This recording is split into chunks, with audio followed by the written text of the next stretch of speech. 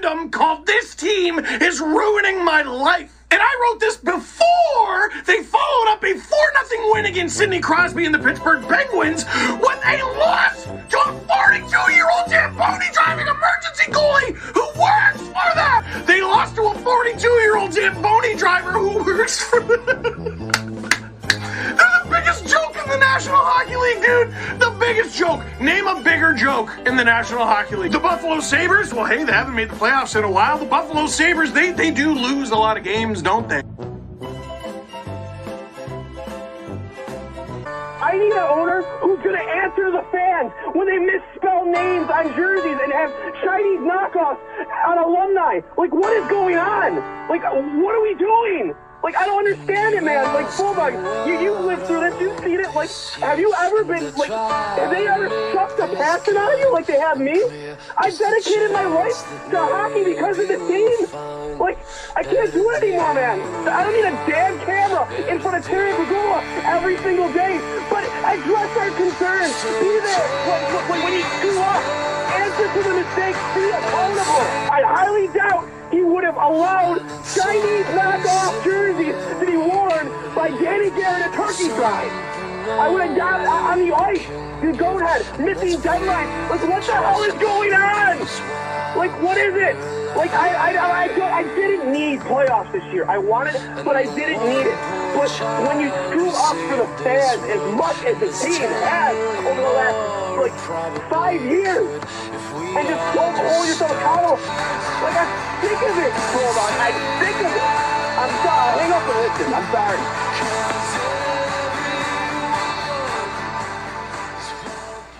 And with that, welcome everybody. Episode 53 of Two Goalies, One Mic. I'm Johnny Cullen, joined alongside Dwayne Steinel. As you heard him there in the intro, if that doesn't get your blood going, get you 6 to midnight, I don't know what will. Ironically, episode 53, we'll be talking about Jeff Skinner later today and the turmoil that is the Buffalo Sabres $9 million man. Dwayne, welcome. How are you, buddy?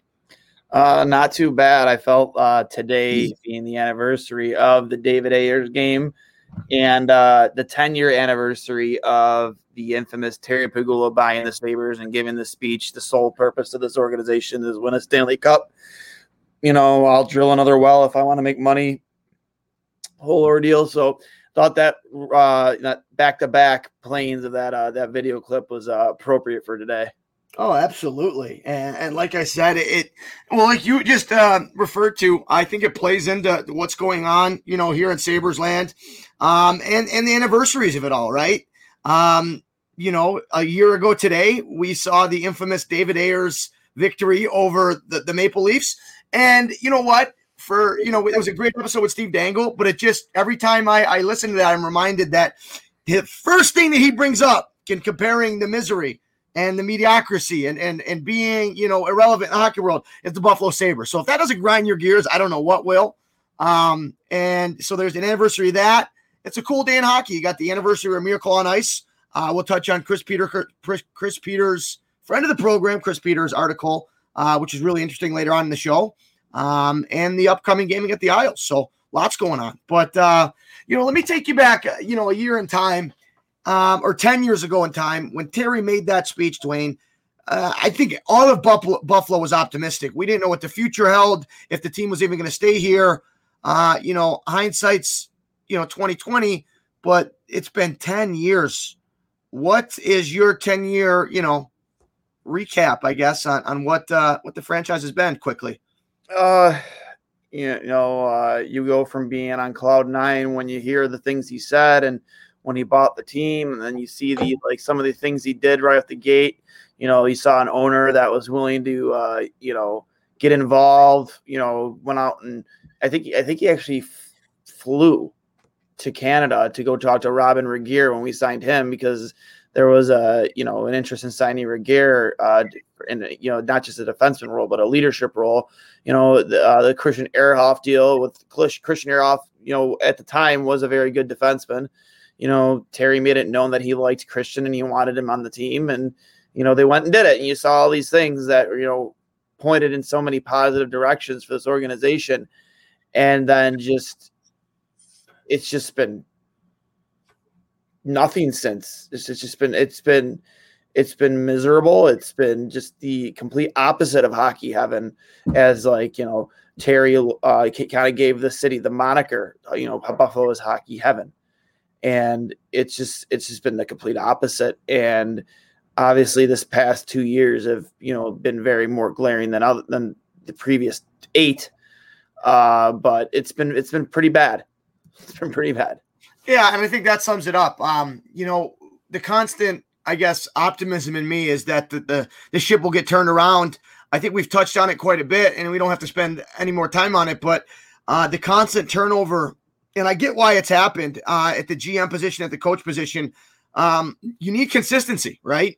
And not even on that, on a micro level, when you look at the lines, you need consistency, but in the right places. And I get that no training camp this year has been tough, but every other team's dealing with that, Dwayne. But going forward into where we're at, the Sabres were dealt a tough blow, like we touched on a little bit last episode with the COVID, coming back, missing key pieces and Ristolainen, with Hall only skating one day. They looked flat in their games against the Islanders. And that was frustrating, because, before that, I think we had won, what was it? From January 4th, we beat the Capitals in a shootout. We beat the Rangers. Then we lost in the OT to the Rangers. Then we beat the Devils, and then lost again. And then you have that 2-week layoff. So you come out, I think it was 3-1-1. And then we looked just flat against the Islanders, both games. And then the Capitals game, some more of the same. What I was encouraged by, Dwayne, against the Devils, and I think getting overshadowed and everything that's going on, is that we haven't talked about the Sabres playing a really good game against the Devils this past weekend. And to me, it was the first game where we really came out firing from all 4 lines. We had consistent pressure. We could have scored 3 or 4 goals in that open period. Blackwood was insane. But I really liked what I saw. And this is a big time in the season for us to, I hate to say it, it's do or die time. But it's getting to that point in a shortened season. You need to string together, wins, not losses, coming off of perhaps your best, I don't want to say full 60-minute effort, because they really took the gas off in that third period against the Devils. But I was really encouraged what I saw. So before we get into everything else, going back to the Devils game, Dwayne, what were your thoughts? I was actually working while they were playing the Devils, but I caught up when I got out of work. It just seems like the first 40 minutes were completely dominated by Buffalo. It seemed that they, really controlled puck possession, had tons of scoring chances. And, I said it before the game. I said getting back Dylan Cousins should really create a spark in this lineup. The kid has been just absolutely a breath of fresh air since the season started. He's always got lots of energy, comes with it every game. So having him back in the lineup should help. And it proved to be true, because he created a lot of scoring chances. He was hitting, he was winning puck battles. He was winning, he was winning, he was winning the battles to lose pucks, just all your board battles. He was doing everything against the Devils. And, that really, honestly, in my opinion, proved to be, the X factor with them winning that game. Even though he didn't get a goal, I really don't think they win that game without him. Yeah, and I think he had a lot to do with setting the tone that I talked about. That was the first game, Dwayne, where I've seen the Sabres just take over from the very drop of the puck. They've been mirrored by a lot of slow starts, and the Sabres this year, like a lot of other teams, are not a team that is good from behind. And when you're playing catch-up hockey constantly, it's tough. It's not fun, and the results show it. But like you said, it doesn't need to show on the score sheet. I think when you look at all of, Dylan Cousins' peers, and you can bring up Trevor Zegras, who just got called up today by Anaheim. One thing that makes Cousins so appealing to me, Dwayne, is he's the most NHL ready in terms away from the puck. He's physical. Like you said, he threw his body around. He didn't need to get on the score sheet to make a difference. And we saw that. And it's exciting to see. For me, my only question is how soon will we see him at center? If he's been this good at wing, how good will he be at his natural position? What do you think it'll take for him to make the jump to center? Maybe an injury. I don't want to force him into a role if we don't know he's ready for it yet. Not saying that I don't think he is, but we all saw what happened with Casey Middlestat when we forced him into a role he wasn't ready for. He has not been the same player since. I know it's a different situation. We've allowed Dylan Cousins to develop. We allowed him to go back to juniors.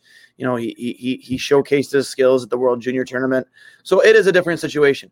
But I'm not sure if I'm ready, especially when you do have Jack and Eric, Jack Eichel and Eric Stahl on the team, and Cody Eakin to rush him into that situation yet. Maybe let him continue to play well on that second line and continue to produce before you ask that of him. Yeah. Next year, I think, is the year when you definitely put him at center. I agree. It's nice to see the Sabres getting that jump on a team early. And I think against the Islanders team that is so well coached by Barry Trotz. And you talk about, there's lots of jokes made about the Sabres fourth line and Ralph's inability to change that third line. You look at the Islanders and what is it? Clutterbuck, Cizikas, and Matt Martin. They do their job extremely well. And they are well used by Coach Trotz. And they're going to wear you down, especially on a shorthanded Buffalo Sabres team, with Ristolainen out and McCabe out. And we'll get to McCabe here in a bit, but it's going to be, all hands on deck, and you're going to need that same start, and you're going to need strong games from everybody in your lineup, because against a team like that, they play, very hard on the forecheck, but they're so good defensively. They're good in transition. Barry Trotz has them into a well-oiled machine, as we saw with our back-to-back losses against them, Dwayne. So you need that start again against them if you want to have a chance. I think our goaltending's been better, but if you look at it in our past 3 losses, 3 goals against, 3 goals against, 3 goals against, 5 goals against. We're not a team that's going to score 4 goals a night, right? No. As you saw in our last win, we barely eked out 3-2. Hated how we let off the gas and really gave them an opportunity. Yep. I thought Ullmark played well. I wasn't crazy about the second goal from PK Subban late. I think the timing of that goal is just dreadful. And as a goalie, if you're up by 2 and you give up that goal in the third period, it's just gas on the fire, right? And things got really scrambly at the end. Like that, you go back and you watch that last minute of play, and I forget who it was. I think it was Miller makes an unbelievable block in front that was going to go in. The Devils worked it around and hit that honey hole guy for a shot. Miller makes a great block, but then it was just like Chinese fire drill. Everybody scrambling around to get that loose puck. Yeah, with a win, Dwayne. And you know what? Good teams find a way to win. But the Sabres didn't make it easy on themselves. Looking ahead to the Islanders matchup, they're coming off of 2 losses to Pittsburgh. They're hungry to get back in the win column. They're right in the thick of things, and they have ground to make up. What are going to be the keys outside of what you said with Cousins, for us to play well? And leading into that, you're losing Jake McCabe, who has played extremely well this year. And that's a big hole, coupled with, the continued absence of Rasmus Ristolainen. Yeah, I don't believe we've gotten any word on Jake McCabe yet and the extent of the injury. Well, I have a quick update on that. The only update we've had is Ralph Kruger saying he is not optimistic, that they're awaiting his MRI, that he was flown back to Buffalo. But yeah, anytime a coach outright comes out and says they're not optimistic, it looked like his right knee, as he went in to make that hit, could be MCL, could be ACL. You never know with those. And that's tough to see. Sorry, go ahead. No, it is tough to see. And then obviously you're without Ristolainen still right now because of how hard he got hit with the COVID bug when the team was in COVID protocol. He got hit the worst out of everybody, and it just goes to show, how serious, this disease, this virus is. And I feel for Risto, I really do, and I hope he gets better because we could use him on the ice, but obviously health comes first. But I think that puts some pressure on Kevin Adams to make a move here because, how can you be expected to win consistently when you're missing your top 2? I'm not saying they're our best 2 defensemen, but they're our best defensive pairing. I think it's safe to say, Dwayne, that they've been playing the best out of any of our defensemen this year.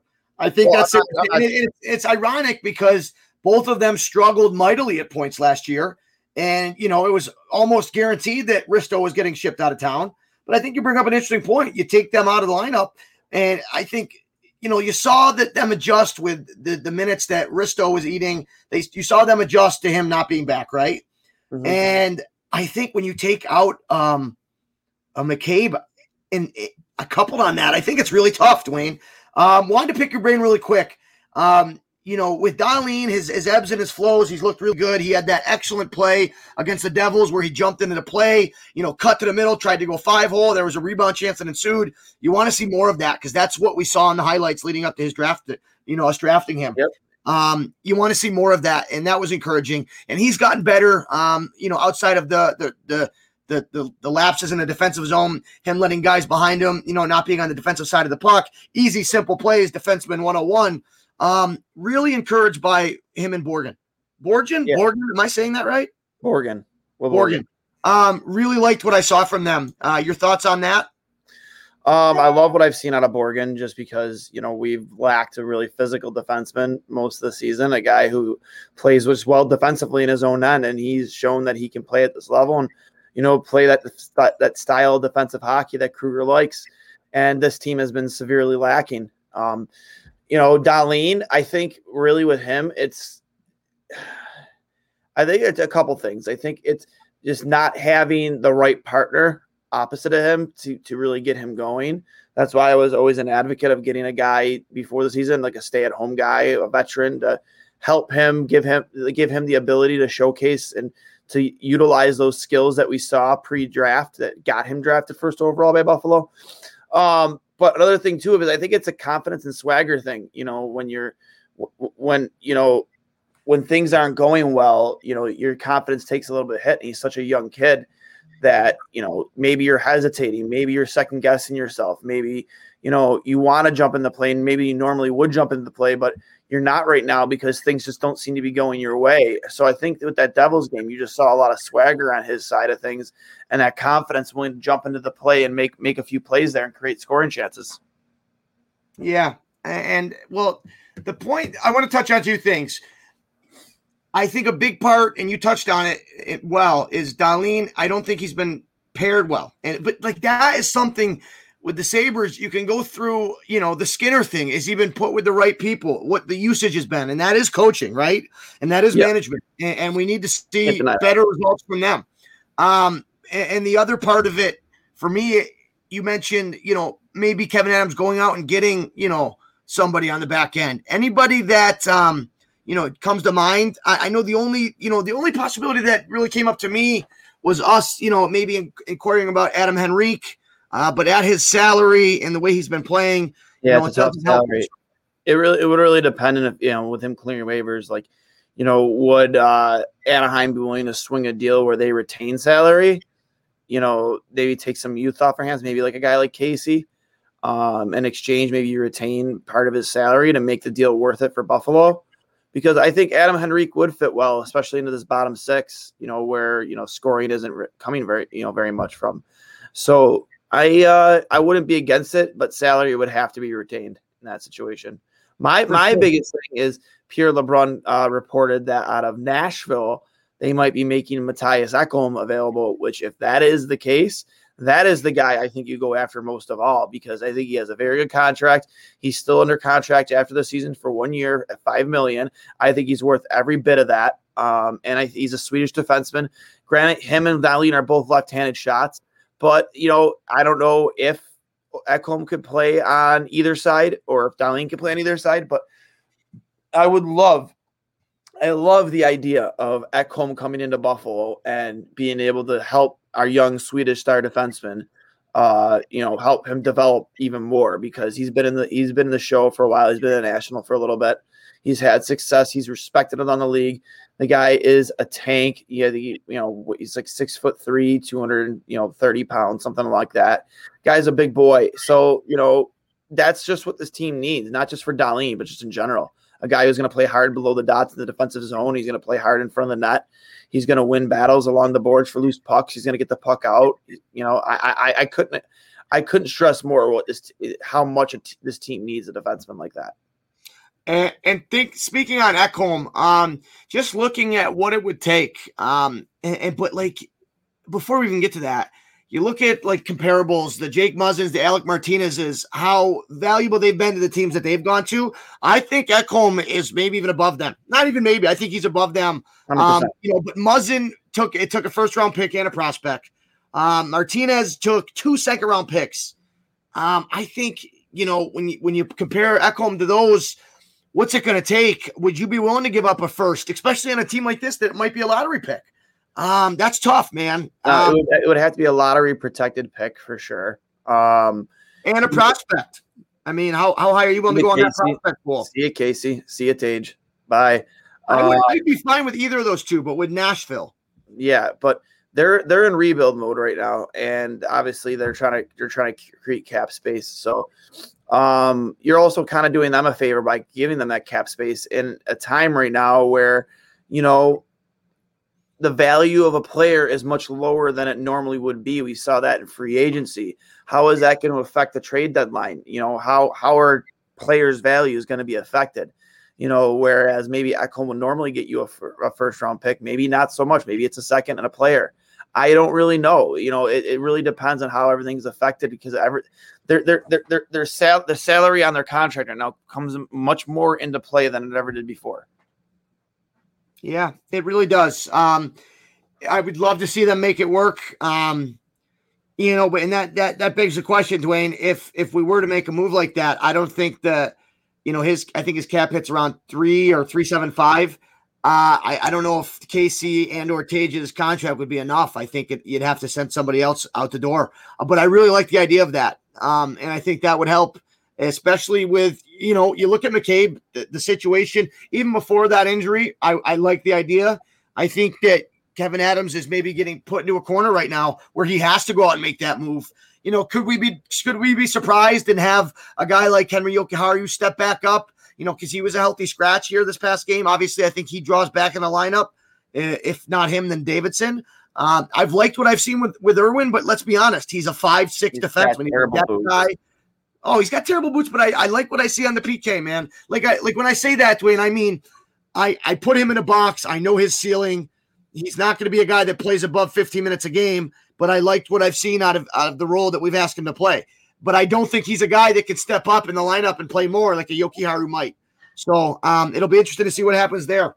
You know, moving into the Jeff Skinner debacle, whether you want to call it. He's been snake bitten, to say it lightly. He's been dog shit, to say it harshly. You know, he's a guy that you're paying $9 million to put goals in the net. And I think here's where it gets tough. And when I look at it, other players that do other things well, whether it be, you know, being a PK guy, being able to forecheck hard and, you know, create turnovers that way, or just being very good defensively. I don't think Skinner has that element to his game as much, where he's a guy that if he's not scoring, what's he doing for you? You know, he's done a better job, I think, in my eyes of creating chances, but man, we're not in the almost or the maybe business. Hockey is a game of results. Your thoughts on everything, if you want to, you know, take everybody through, you know, his comments. I know that there was no media availability today because there was no pregame skate. The Sabres decided to stay in Jersey instead of, you know, traveling to the island, you know, the morning before or the day before. So obviously we don't get to talk to the players, but you mentioned his presser or his media availability a day ago. You want to take us through that? He just sounded very defeated, awkward. You know, not a guy that you're used to seeing, because when you think of Jeff Skinner, when you see him on the ice, he's always smiling. He's always happy to be there. He's a kid that you can call him a kid anymore. He's not a kid anymore, but like he's a guy that when you watch him play, you could tell he loves to play hockey. He lives to be at the rink. He lives to be on the ice with his teammates. That's who Jeff Skinner is, and that's not the impression I got from this thing he did with the media. And it just sucks because, you know, if it is mismanagement by the coach or not, you know, Jeff Skinner has an innate ability to score goals. He's been consistently a 30 plus goal scorer his entire career. You know, this past season was the first time he failed to score 20 in I don't know how many years. It's been a long time. And, you know, it sucks because, you know, we saw the ability that Jeff's had aligned with Jack 2 seasons ago with him, Jack, Sam, and Skins. And it stinks. And to hear him talk the way he did, the one thing that really stuck out to me the most was, I can't remember if it was Paul Hamilton that asked the question, but it was along the lines of, you know, do you think you need to take a seat and really look at the game from a different angle. And Jeff's like, I've been in this league and I've played over 700 games. And I've never felt like I needed to do that. And I think, my work and my 5-on-5 play, he mentioned it. His 5-on-5 numbers have always stood out as being one of the better parts of his game. Like, I've never needed that. And it was kind of like, for me, that was a little telling, because it was him kind of saying, like, it's not just me, man. Like I'm not being put in a situation to succeed. And then you look at this past game with him, Kruger gave Skinner 0 offensive zone starts, 3 defensive zone starts, 0 offensive zone faceoffs, 6 defensive zone faceoffs. This is coming from NT Rider 825. I think it stands for Knight Rider. Yeah, Knight Rider. Yeah, but at NT Rider 825. Kevin, thank you, Kevin. Kevin. He's really big on analytics, and he's Kevin had some really good stuff out there, man. I don't agree with everything he puts out, but he's got some really good info, and I like his takes. We'd love to have him on sometime. Yep, and he said so. He isn't so. Again, I'll start from the beginning. Last game, Kruger gave Skinner 0 offensive zone starts, 3 defensive zone, 0 offensive zone faceoffs, 6 defensive zone. So he isn't asking the line for offense, but needs Skinner to provide more offense. Or he doesn't trust Skinner defensively, but he uses him defensively. Help me understand this. And it's contradictory coaching, bro. It's contradictory coaching. Sorry, go ahead. It is. And you can't expect Jeff Skinner is not a defensive hockey player.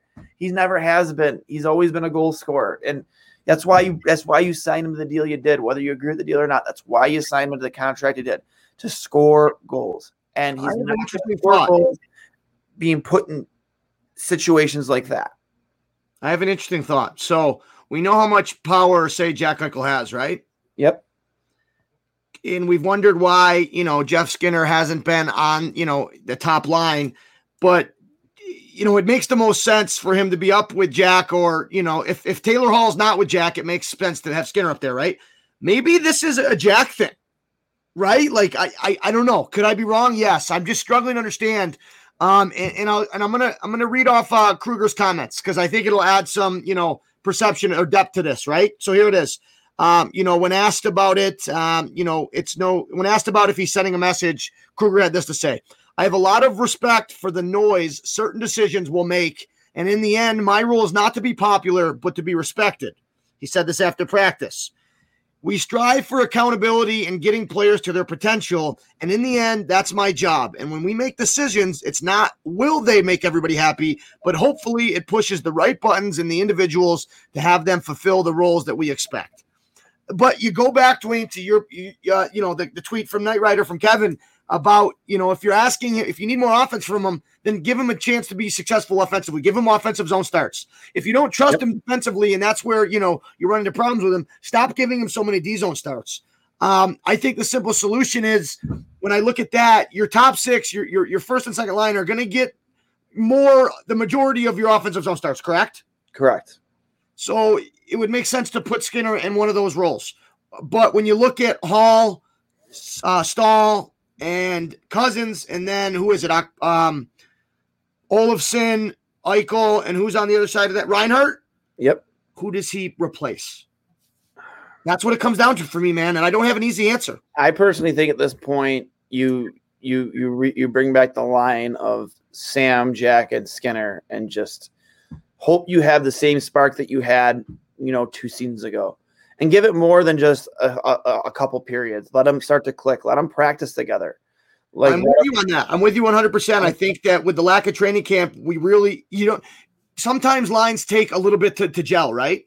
Correct. And when you pull the plug on lines after they don't work for a game, like we've seen so often this year, it sucks. It does. It does. And, you see that just the consistency of some of these lines that have been together all across the NHL and Edmonton and Toronto, what's happening in Toronto now, just these powerhouse lines. And we had one of those powerhouse lines 2 seasons ago here in Buffalo with Skinner, Reinhart, and Eichel. And now it's just so hard to find any consistency. But like you said, it's hard to find consistency when you don't stick with something. But the only thing he seems to stick with is putting Jeff Skinner on the 4th line. It's crazy, man. I have one last point on this. At what point, when you're evaluating players and their play, does their contract come into play or not come into play? Do you know what I'm trying to get at? Like Correct. when you're evaluating Skinner, do you evaluate him saying, "Hey, he's not performing to the $9 million that we're paying him," or do you look at it like, "Hey, who are our best 12 forwards? Let's rank them 1 through 12 and kind of go through from there." I would love to be a fly inside the wall of the Sabres and other NHL teams. I can tell you this: the Ottawa Senators, for being a middling, low team with no expectations this year, DJ Smith, one of the best things that they did in Windsor, Dwayne. I would love to see the Sabres do this. After every game, right after the game, the coaches would watch the video and they would grade each player 1 through 5, right? And the point of that was to get, to see trends and to see, hey, over your last 5 games, if a player came and said, "Hey, I want more ice time," you could say, "Hey, over your last 5 games, you've been a 1, a 2, a 3, a 1, and a 1. You're averaging like 2, right? Like, does that justify you being up in the lineup?" Mm-hmm. Would love to see that because, as much as Kruger talks about accountability and maybe not making the popular decisions, but the right ones for the team, that's objective, isn't it? Or subjective? Why is Okposo in the lineup? You know what I mean? Like, why does Kyle Okposo still play? He's behind the play every time he's out there. Like, you saw him make those statements. It is what it is after that shotless third period. I can't still get over that. And then, he shits the bed the following game, not taking his man on an odd man rush, which led to a goal. Which game was this? It was recent? Yeah, it was recent, last week. Regardless, it was like he was behind the play. He didn't really put much effort into stop picking up his man, and it led to a goal going in on Buffalo. And that's accountability for me. Like, if that's me, if I'm Coach Kruger, Coach Dwayne, Coach Kruger don't matter. Kyle, Coach Dwayne Kruger, take a seat, bro. Like, you're not touching the ice the rest of the game. I don't care. How long you've been in that locker room. Like, that's unacceptable.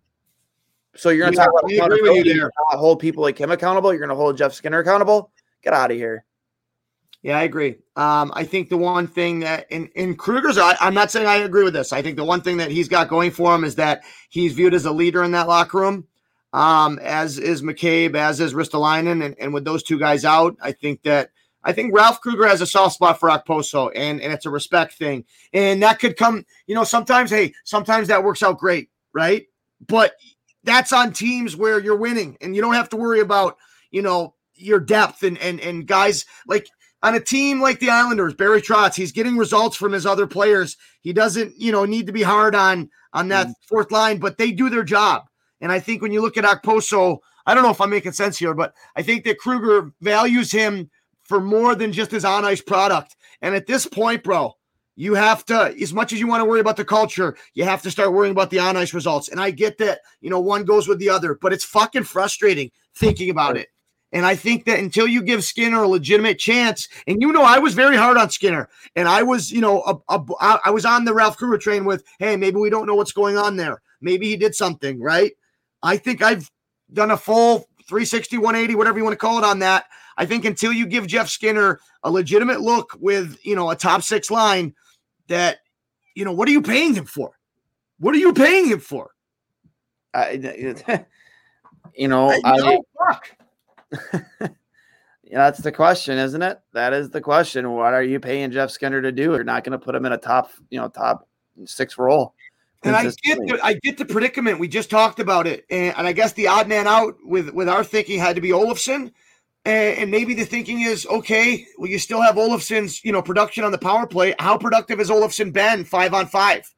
I don't recall many good, has he been bad? No, but has he been great? He hasn't stood out. I personally think 5-on-5 Jeff Skinner has stood out much more. I think his numbers, like the numbers behind that, very much prove that. If you go to expectedbuffalo.com, Chad Dominis has put up a great article. And I'll glance over here real quick. Shooting luck. The good news is that numbers tell us that he should start to see positive regression here. Should see a positive regression here soon. Skinner has struggled for the better part of 2 years. However, it's easy to overlook the fact that Skinner still led the Sabres in 5-on-5 goals per 60 minutes last season. According to Evolving Hockey, his 1.06 goals per 60 at 5-on-5 was the 4th highest rate of 5-on-5 scoring in his career. Where the goals dried up on the power play, he had no goals with the man advantage for the first time in his career and played his 6th lowest time on ice per game on the power play last season. For what it's worth, the season has been a career low in power play ice time for Skinner.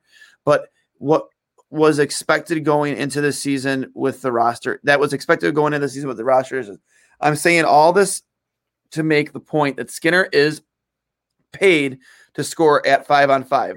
While he hasn't done it this season, he did continue to do it at a decent rate last year.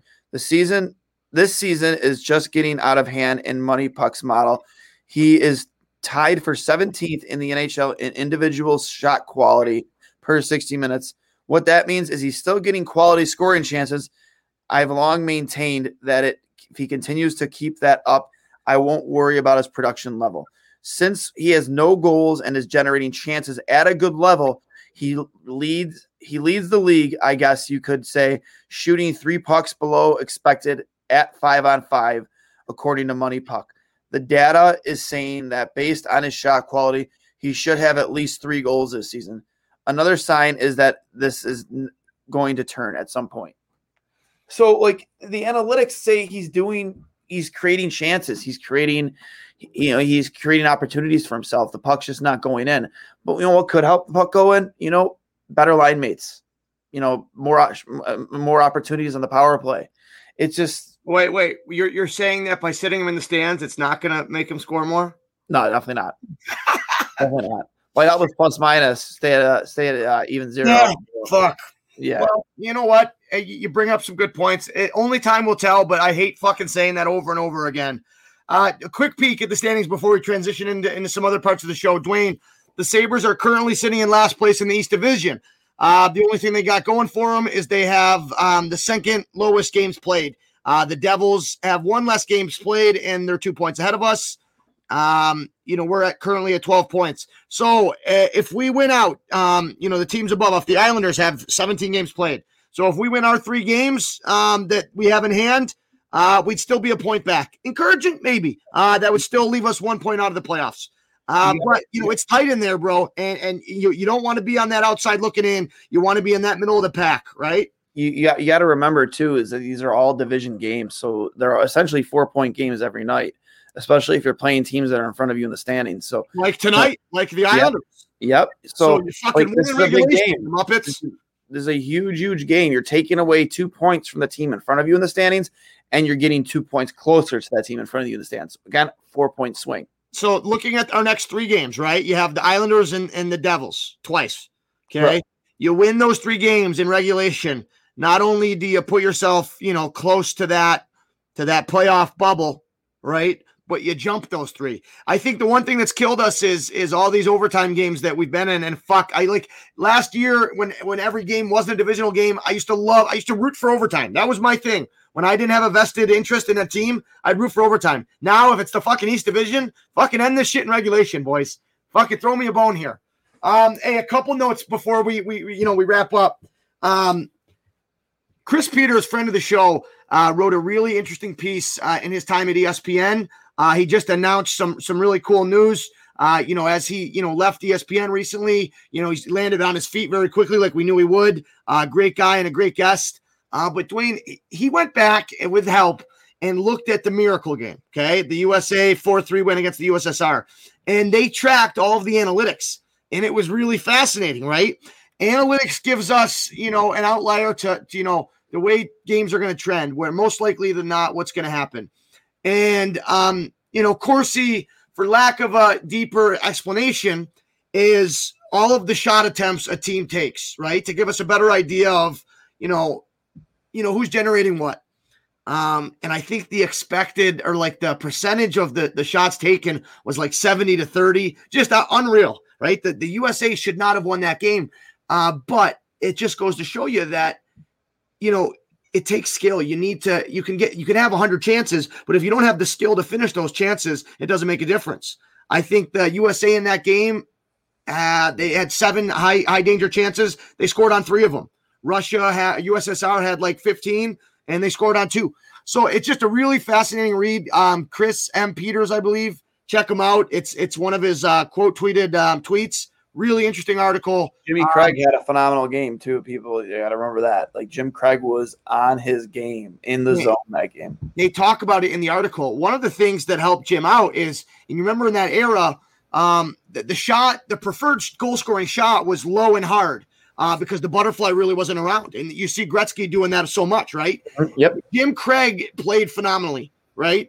Yep. But the way he played in saving those shots is he would kick out his leg and kind of almost like a half butterfly kind of save, and that would kick the rebounds out outside of the danger area, and that definitely helped. They touch on that in the article. And man, hey, you can look at all the analytics you want. If you run into a hot goalie, there's nothing you can do. But yeah, Jimmy Craig, friend of the program, Jimmy Craig, that's on our bucket list. We should try to get him on. That'd be incredible. It would be great.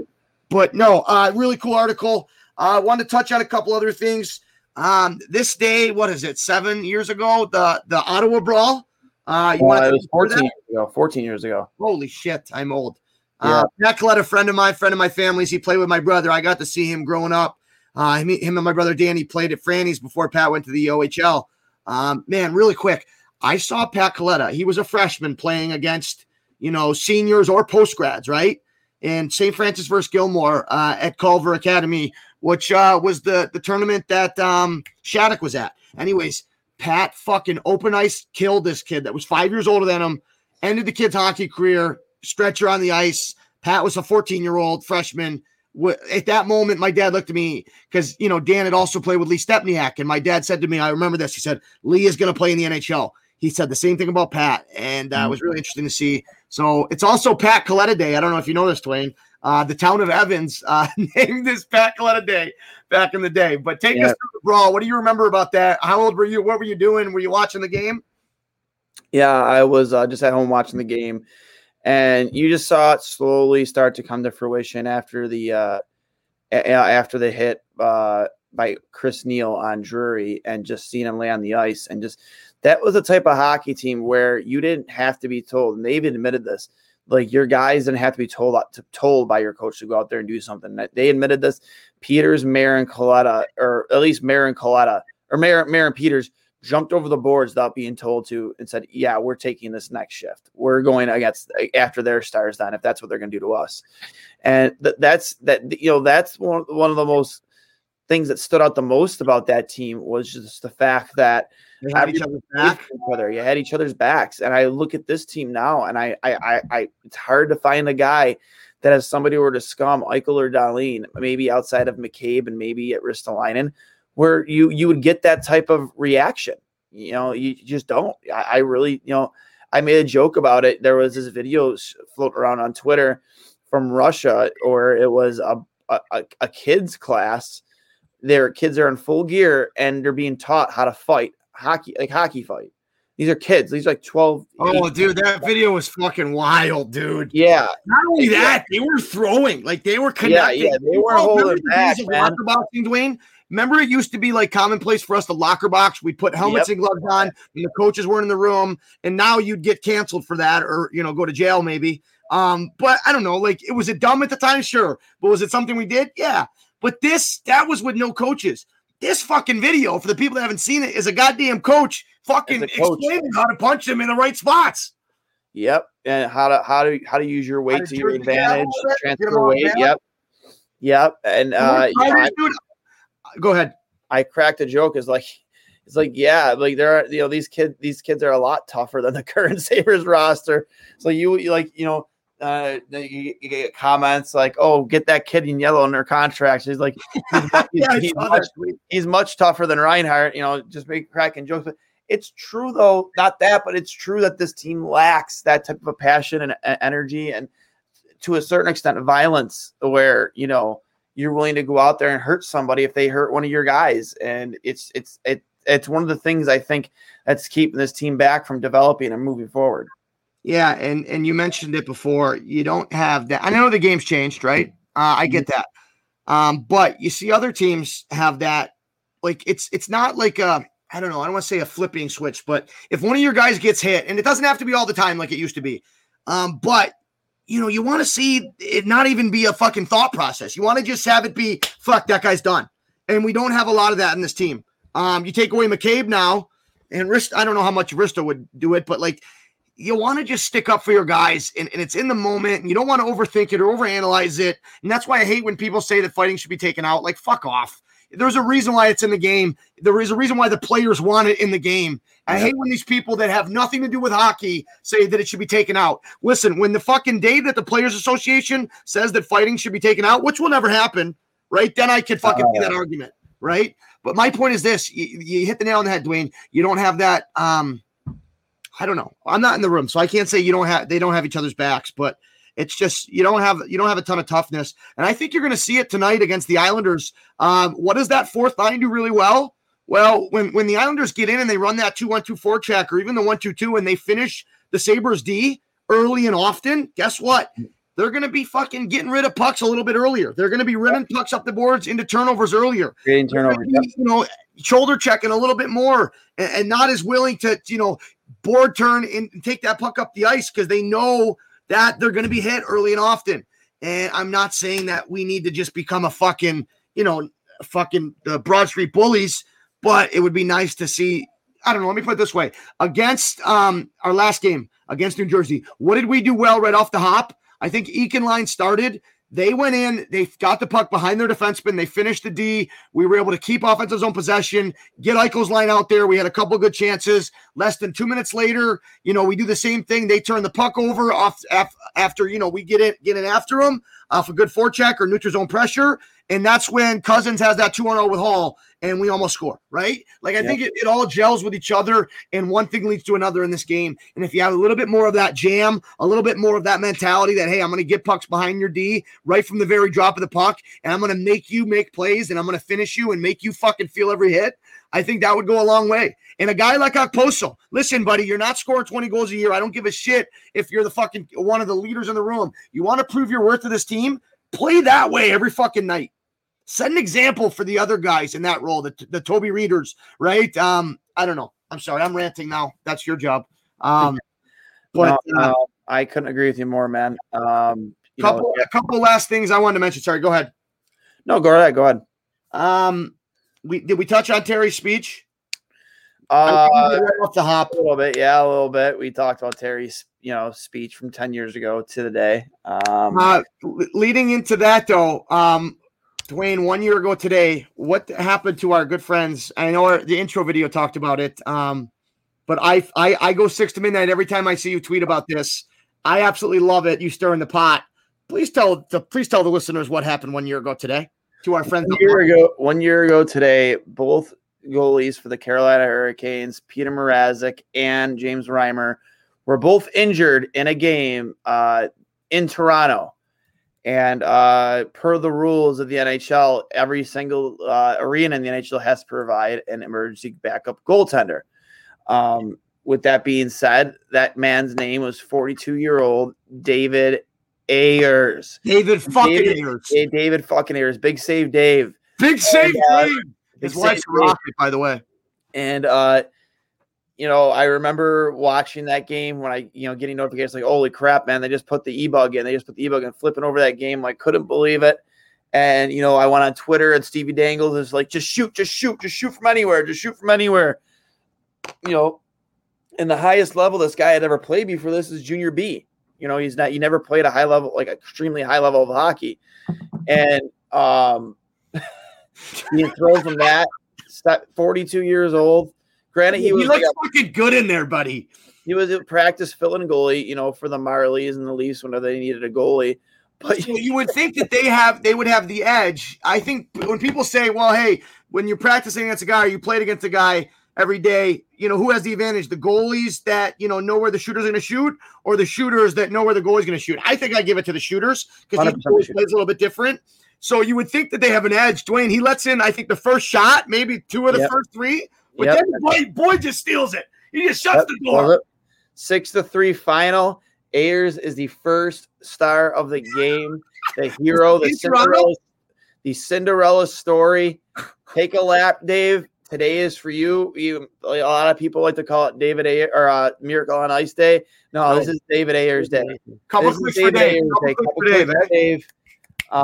Unbelievable. Just, looking back on that, my reaction on Twitter, my live videos were absolutely bananas. They were great. They were great, man. Singing that stupid soccer song around my yard and in my driveway and in the house, just running around like this is amazing. You love to see it, bro. Couldn't have happened to a better franchise. Like, oh, this is awesome. And now we here are a year later.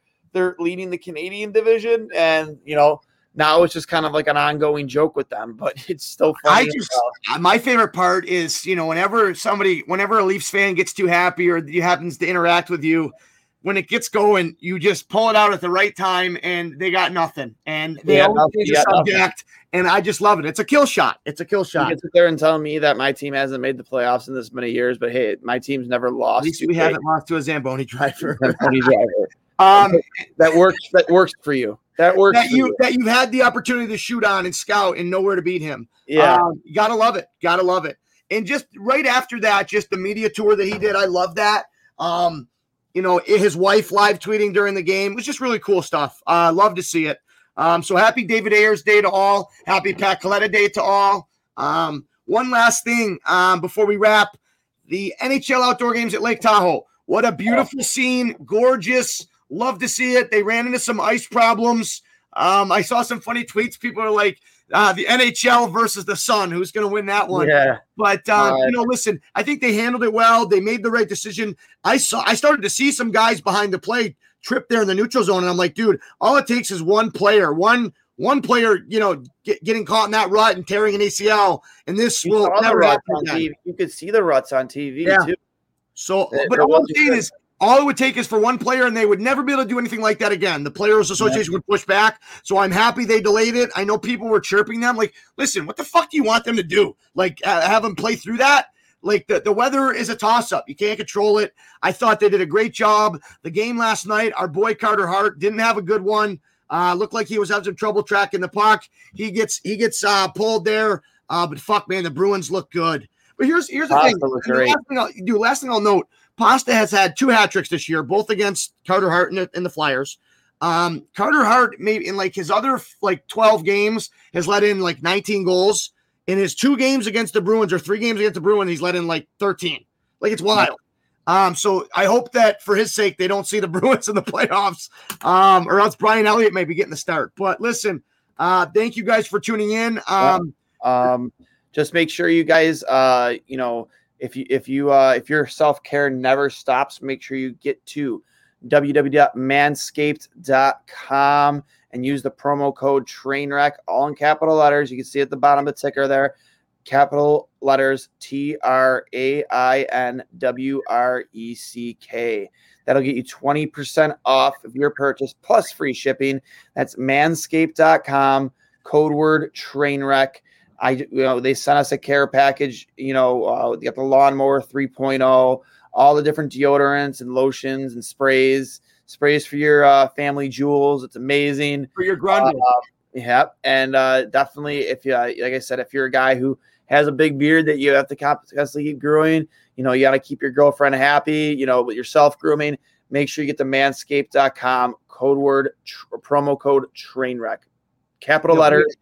TRAINWRECK. Big thanks to our sponsor there, Manscaped, and to our boys at Trainwreck. They do a great job. Be sure to tune in tonight, Sabres Islanders, and then, back-to-back games. We're back at it against the Devils on Tuesday night, then a day off, and then at home against the Devils. So, hey, we talked about it before. Big 3-game swing. You win these 3 with your games in hand. You can put yourself a point out of playoffs. Dwayne, I know you're not feeling too hot. Couple clicks for you for battling through it. What a fucking warrior this guy is. What a fucking warrior. Yeah, just having a rough one here today, but you always got to make sure on Mondays we get this done. So appreciate you fucking battling through it, Dwayne. Again, thanks to our sponsors at Manscaped and the boys at Trainwreck. Ironically, episode 53. And on the day of Jeff Skinner's number, probably not in the lineup. We will see. Hopefully things come better. And a big win tonight would be a great way to cap it off, and I'm sure would make you feel better, Dwayne. Absolutely. That'll do it for me. For Dwayne Steinell, I'm Johnny Cullen. This is 2 Goalies, 1 Mic.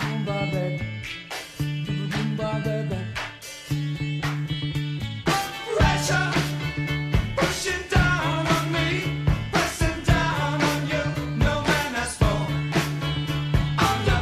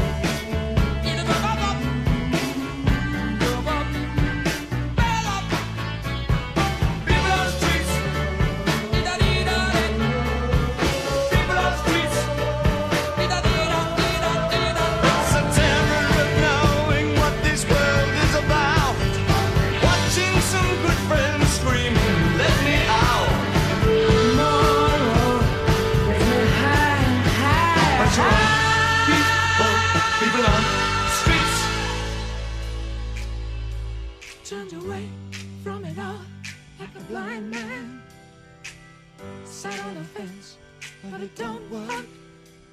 Keep coming up with love, but it's so slashed and torn.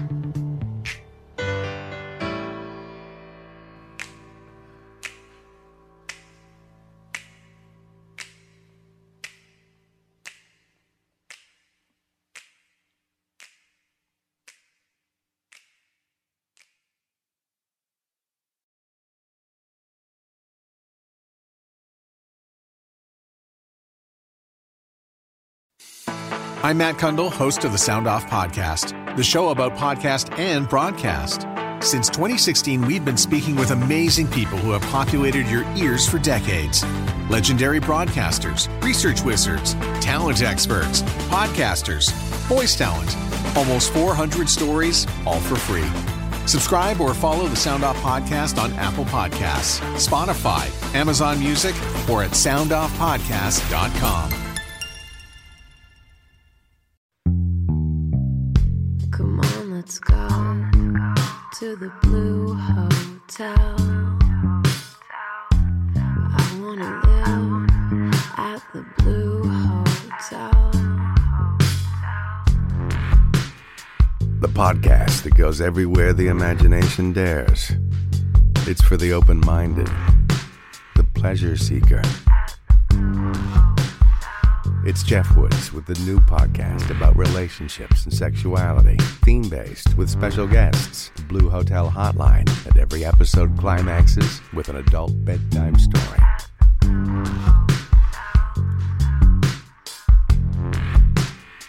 Get a room and listen in at the Blue Hotel. Begins Friday, September 23rd.